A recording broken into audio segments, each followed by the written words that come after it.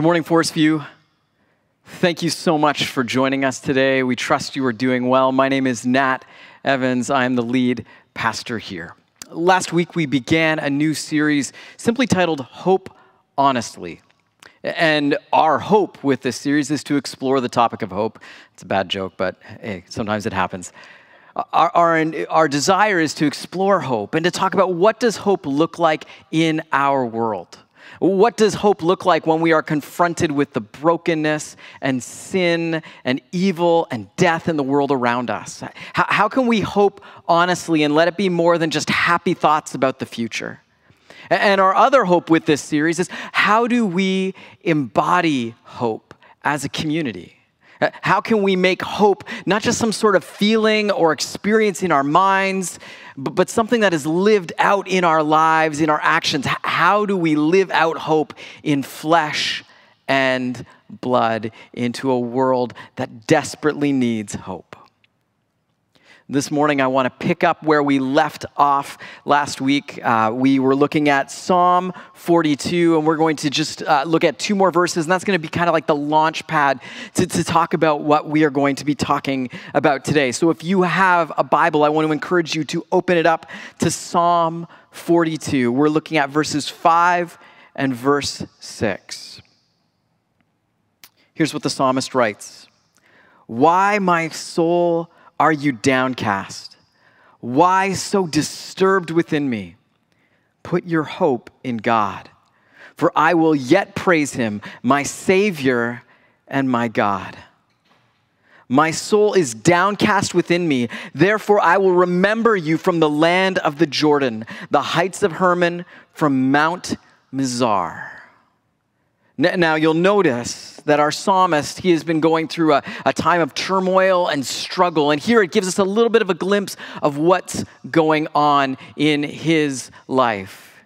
He finds himself far away from Jerusalem, far away from the temple, the place where the people of Israel would go to encounter, to meet with God. He finds himself distant and far away, way up north near Mount Hermon. Hundreds of kilometers away.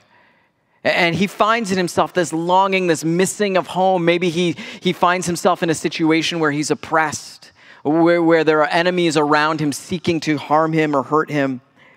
And so as he cries out, "My soul is downcast," he is overwhelmed with the situation around him. And yet he reminds himself to orient himself around God and to place his hope in God.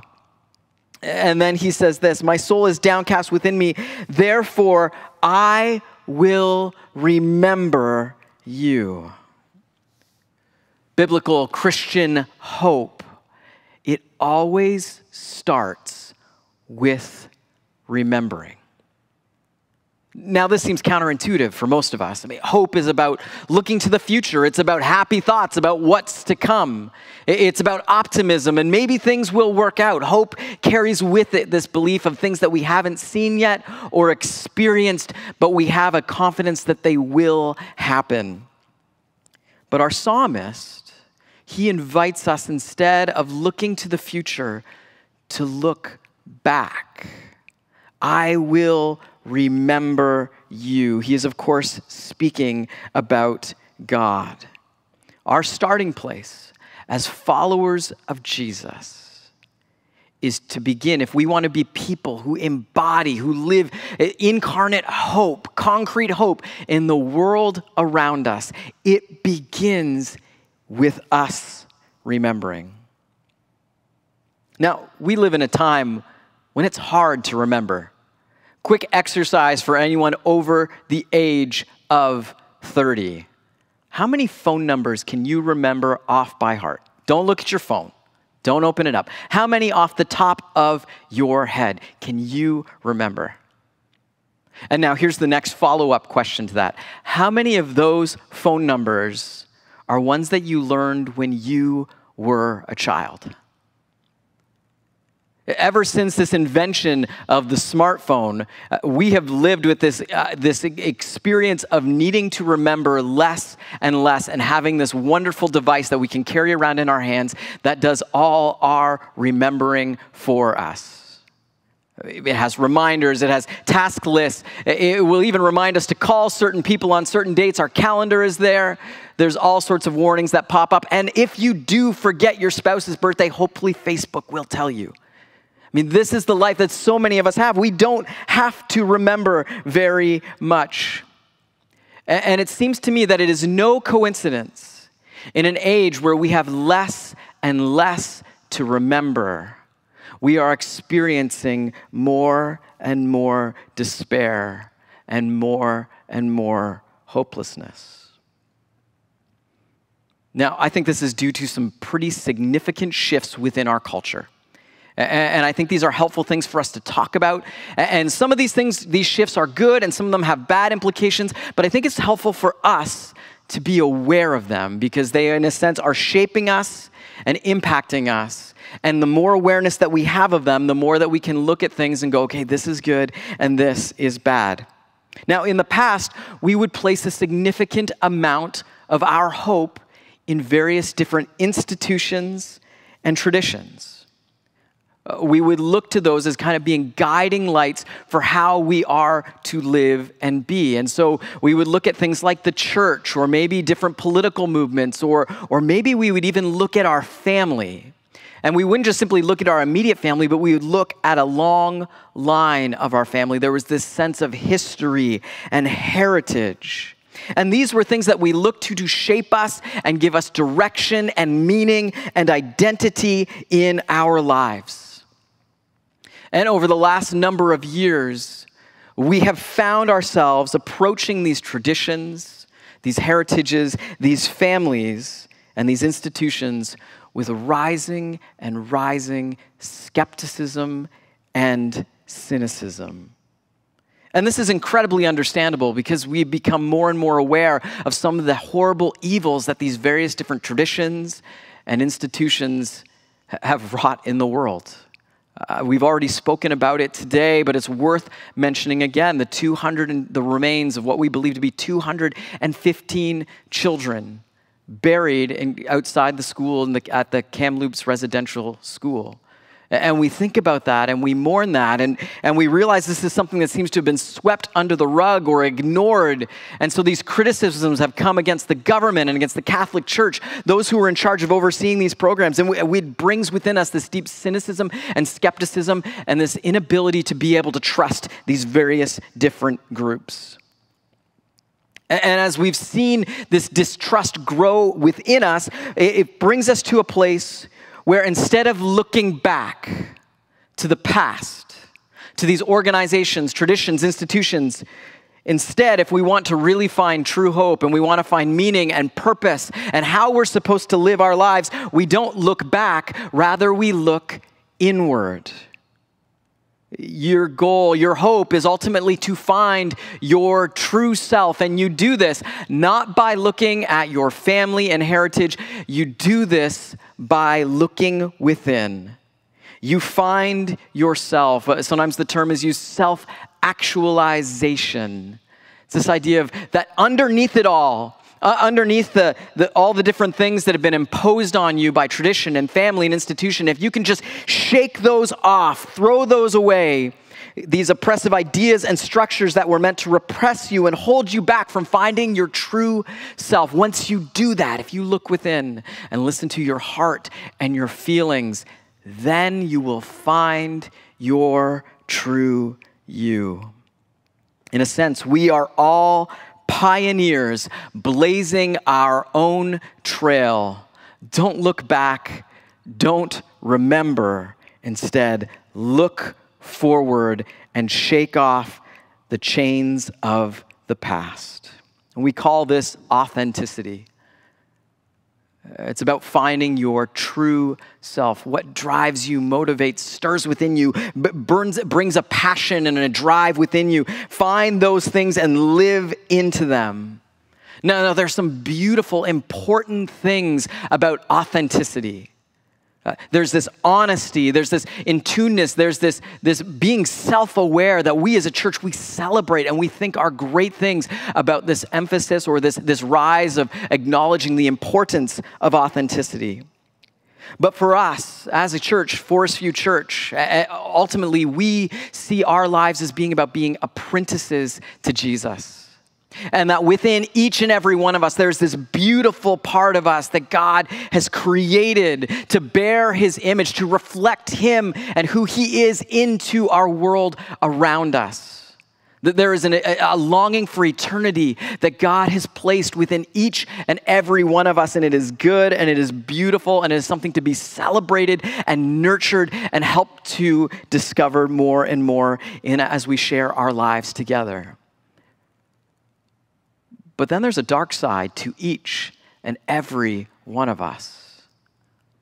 One of anger, one of fear, one of selfishness and pride. There's one that puts our own desires and our own pleasures above other people. And there's that side of who we are that alienates us from a true relationship with God. And it actually alienates us from the person that each one of us were created to be. And so for us as a community, we celebrate authenticity, but it always must go hand in hand with discipleship. Finding your true self does not happen in a vacuum, in isolation, all by yourself. And it does not happen in an echo chamber where you go and you say what you think and feel and everyone echoes that back at you and affirms that and celebrates it. Rather for us, true authenticity must go hand in hand with discipleship as we discover who we truly want to become. And one of the images that we think works best for that is to simply talk about table fellowship. It's about gathering together with others, sharing our lives together, welcoming one another, discussing the difficult parts of our life, both the great, beautiful things that can be affirmed and celebrated together, and the dark things within our life, the things that are not in sync with the heart of God, and we can have tough and difficult conversations, all within the context of committed relationships of respect and love. And so for us as a church, we understand why remembering is hard in our culture. And yet for us as a church, we want to be a community that takes this seriously. So bringing it back to remembering. There's an interesting thing as you read through the Old Testament, is that God shows up again and again with a command to remember. There's this way in which God will show up and his immediate command to his people is not, you need to go do this, or do this, and this. Rather, God's command begins with the place of remembering. Look at Deuteronomy chapter 5, verse 15. I could grab a number of examples. I just want to use this. God speaking to his people. Remember, his starting place. Remember that you were slaves in Egypt and that the Lord your God brought you out of there with a mighty hand and an outstretched arm. Therefore, the Lord your God has commanded you to observe the Sabbath day. God's commands flow out of this remembering of who he is. Throughout the Old Testament, God shows up to his people at different times and different places, and he always introduces himself. Now, the interesting thing about his introductions is that in many ways they function as a reminder, as a remembering. You can read through your Old Testament, and you will find again and again, God shows up to his people and he says, I am the Lord your God, the God of Abraham, Isaac, and Jacob, the God who delivered you from slavery in Egypt. He says this over and over and over again as he introduces himself. And it's easy to get like a Princess Bride, Inigo Montoya, you killed my father. My name is Inigo Montoya, you killed my father, prepare to die line. If you've seen the movie, you'll get it. And if you haven't, go do that right now. Pause this and then come back to it. Go and watch this movie. It's this, like just this thing that they will say over and over and over again. God says this continuously over and over and over again. And what he is driving home to his people is that he is a God who is at work in the world. He is doing something bigger. Essentially, it is God saying, I am up to something, and this something has been happening since way before you were born, and it is something that is going to be happening long after you are dead and gone. There is a bigger story that God is telling, and realize where you fit. You are the little story that is a part of the bigger story. Rabbi Jonathan Sacks, he's a rabbi, a theologian, a brilliant scholar. He has this amazing quote that I think challenges our understanding of ourselves, and specifically as we live and move and exist in a culture that elevates authenticity. This is what he said: there is no sense in Judaism of the atomic individual, the self in and for itself. We encounter in Western philosophy from Hobbes onward. So essentially he's saying there's these ideas that you are an individual, you're isolated, you are your self-made person, you create who you want to be. And he says in Judaism, that concept, that idea, that way of seeing yourself and the world doesn't exist. He goes on to say this: instead, our identity is bound up horizontally with other individuals, our parents, spouse, children, neighbors, members of the community, fellow citizens, fellow Jews. He continues on saying, we are also joined vertically to those who came before us, whose story we make our own. And so it's not just about the people in your life, the people that are immediately interacting with. This is about being a part of a larger story that transcends their lifespan. To be a Jew is to be a link in the chain of the generations, a character in a drama that began long before we were born and will continue long after our death. And then he concludes with this great line: remembering is essential to identity. So Judaism insists, to be a Jew is to know that the history of our people lives on in us. I mean, if you were to go and try and summarize the Old Testament, I would just say it's God telling his bigger story. And it's a larger story that does not reach its climax until you encounter Jesus in the new. Romans chapter 15, starting at verse 8. This is the Apostle Paul. He essentially says, this thing that God has done in Jesus and raising him from the dead, that's actually a part of this bigger story that God has been telling throughout history. This is not a one-off event. This is not just some random thing that has happened.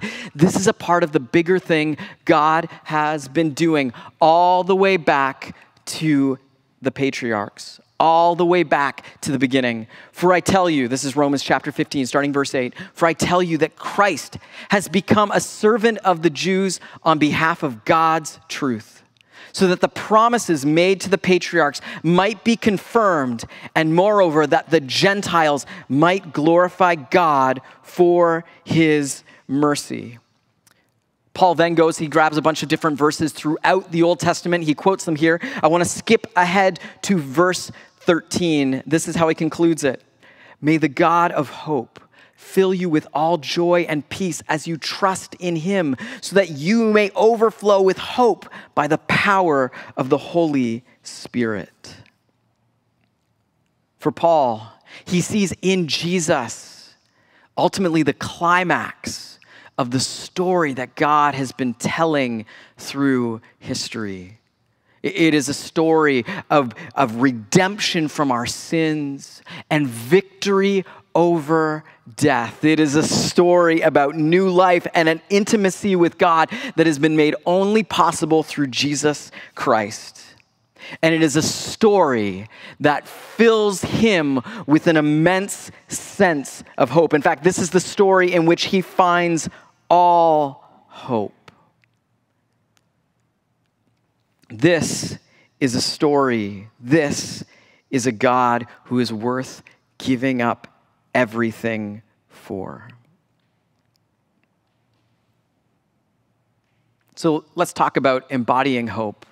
Because there's a question that we all wrestle with. We hear these truths about, I guess, Jesus is our hope, and we have this hope because there's this bigger story that God is telling in history. But how do we walk through this and navigate this in our own lives? Well, let's go back to one of the patriarchs, Jacob. Jacob, he is a twin, and he feels like he is the lesser of the twins. He has an older brother, or the older twin. He's beat him out by a couple of seconds. He is the outdoorsman. He's popular with his father. And Jacob often feels neglected, and at the same time, he's very smart, very bright, and he uses this to his advantage over his brother. And without going into a massive part in his backstory, Jacob deceives his father, steals a blessing that is meant for his brother, and his brother is furious and intent on killing him. And so Jacob finds himself on the run, essentially running for his life, uncertain if his brother is after him, if he's coming behind him, and uncertain about the future that lies ahead of him. And he is undoubtedly running in the wilderness. He is exhausted and tired and worn out and afraid, probably navigating feelings of immense guilt in the midst of all of this. And he finds himself, he just can't go any further. He lies down, finds a rock, and uses it for a pillow. And he has this dream. There's this dream that in the place that he's lying, he sees essentially this opening up in the sky, this thin place, and he realizes there is a staircase that leads from the earth all the way up to the heavens, and there's angels of the Lord coming, ascending, and descending this staircase, essentially going up and taking the commands from God and heading out into the world and going and carrying them out and then returning to God to receive their next instructions. And then he sees God above it all, and here is what God speaks to Jacob in his dream. Genesis chapter 28, starting at verse 13. Here's what God says: I am the Lord, the God of your father Abraham and the God of Isaac. Again, hey, remember, I'm the God that your dad used to tell you about. Go to the next slide. I will give you and your descendants the land on which you are lying. Your descendants will be like the dust of the earth. All peoples on earth will be blessed through you and your offspring. I'm doing something amazing and incredible through you and through your family. I am with you and will watch over you wherever you go, and I will bring you back to this land, this place. I will not leave you until I have done what I have promised you. Go to the next slide. When Jacob awoke from his sleep, he thought, surely the Lord is in this place, and I was not aware of it. For many of us in our lives, we go through these experiences, these moments where it just feels like God is absent. We just carry on, keep going and doing what we're doing. But every once in a while, there are these breakthrough moments, these significant moments where it's like, oh, yeah, God was here. God was present. I can see that God is active in the world. Now, for most of us, it's not a dream. Most of us, we don't see God or hear his voice speak directly to us. And yet for some of us, it's a warm sensation of just that God is speaking to, is true, is real. For many of us, it's something that we experience within community as people are caring for us and nurturing us and helping us to grow and discover who he is. For some of us, it's an experience of being out in nature and encountering God in profound ways. And for some of us, it's simply looking at and reflecting on the cross and seeing the suffering of Christ and the hope that comes through his resurrection life. But for many of us, there's these moments, and they don't happen every day for most of us. In In fact, maybe for some of us, it happens once or twice in our entire lives. But there are these moments where we realize that God has actually been there, present the entire time, and God is working and doing something amazing.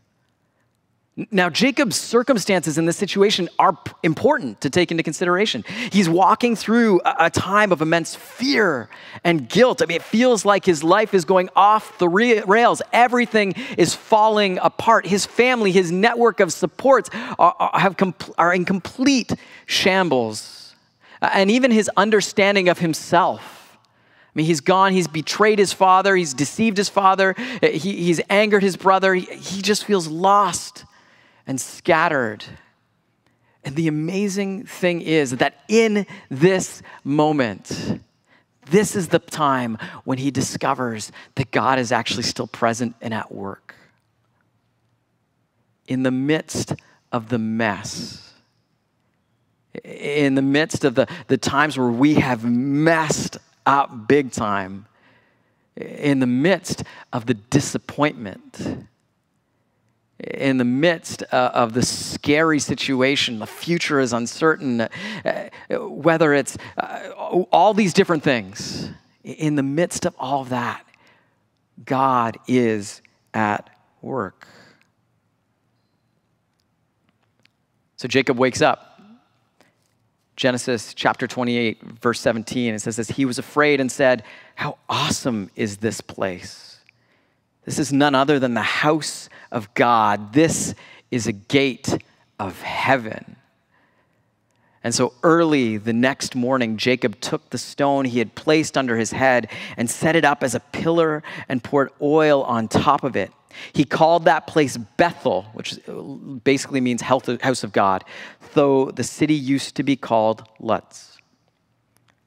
And so he knows this place. This is what it used to be called. But he says, I got to give this a new name, and I have to set up a monument, something to remind me about this particular moment. He renames it. He sets up a monument. He builds something concrete there to point himself back to the truth of that he has experienced and the hope that he has discovered in the midst of a difficult, overwhelming, painful situation. So this week, I want to leave you with a specific practice. It's an invitation for us as a community to participate in. I'm just going to call it our hope practice. Oh, actually, first let me read this. This is a similar thing that happens in 1 Samuel chapter 7. God does something amazing. He protects, he cares for, he helps his people. And so Samuel the prophet, he says this, then Samuel took a stone and set it up between Mizpah and Shen. He named it Ebenezer, saying, thus far the Lord has helped us. And another way you could translate Ebenezer is just helper stone.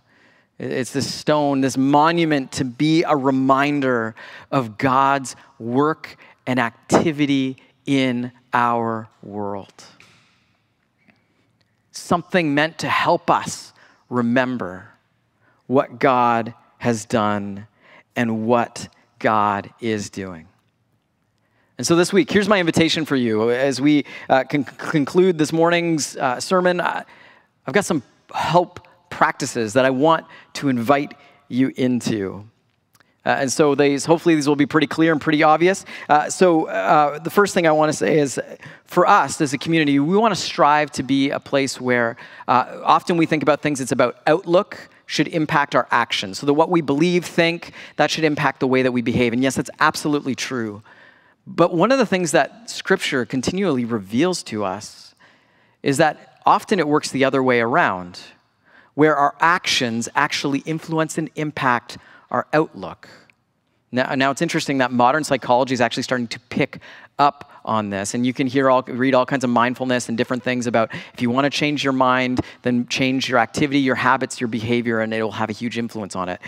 And that's awesome and true, but we want to be doing that because we think this is what Scripture calls us to do and the kind of people we are called to be. So what can hope look like for us in action? Well, first practice is this. Identify a moment, a season, an experience in your life or the life of someone close to you where you could clearly see that God was at work? Was there a surely God was in this place and I had no idea moments in your life? Moments where it was like, just, wow, God was working through this person. I saw this family going through this difficult time, and yet God used them in such profound ways, and only a way that God could do it. Identify a moment like that in your life. Next, here's your practice. Create an Ebenezer for that experience as a concrete reminder of who God is and what God has done. Maybe for you, it's renaming something. Maybe it's for you, maybe it's for claiming a space. Maybe it's in your house. It's naming a chair, a certain thing that you're reminded. And as you sit in that chair, you are always going to think about, oh, when I sit in this chair, I remember God's faithfulness to our family as we walk through this difficult season in our life where we didn't have enough money to buy groceries or whatever it was. Or when you were going through a significant transition point in your life, you didn't know what you were supposed to do or where you're supposed to go, and God led you and guided your family. Find an Ebenezer. Now, maybe it's not a space thing for you. Maybe it's a time thing for you. Maybe it's picking a specific day of the year, and you're just going, we are going to commit to remembering this moment where God showed up in this tangible, significant way in our life, in my life, in our family's life, whatever it is, whatever your situation is. Have an Ebenezer, a place, a thing, a time to remind you of who God is and what God has done. And then here's number 3. This one's probably, in some ways, is the hardest one. I'd say this: don't be afraid to tell someone about it if they ask. For some of us, that might feel weird or awkward. And yet one of the most powerful things that we can say and share is the work that God has done in our life, the places that we have seen him at work. Don't be afraid to share it. If you're talking to your boss, a supervisor, can I take this day off? I'm using this to commemorate this experience I had in my life. Someone comes over, sits in that chair. You say, actually, you know what chair you're sitting in? You know what's significant about that? Maybe for you, it's about planting a tree somewhere, creating space for that thing, just to keep bringing it to mind, because we naturally forget. We naturally get distracted because we've got stuff going on. And we need Ebenezers in our life to recenter us and to focus us. Let me pray as we conclude. Heavenly Father, we thank you that you are in this place, even when we have no idea. We thank you that our little stories that you are telling through our lives are a part of your bigger story that you have told and are continuing to tell through your Son, Jesus Christ, and through the movement of your Holy Spirit in this world. We pray, God, that you would grant us your hope, that we would live as people faithful to your calling and leading in our lives, that we would be disciples of your Son, loving what he loves and loving the way that he loves. And I pray, God, that as we live with an awareness of your presence and your work and your action in this world, that it would help generate a deeper awareness from those outside of the church family that you are a God who has not given up on us, but who has chased after us with your Son, has redeemed us and rescued us. It is in the name of Jesus that we pray. Amen.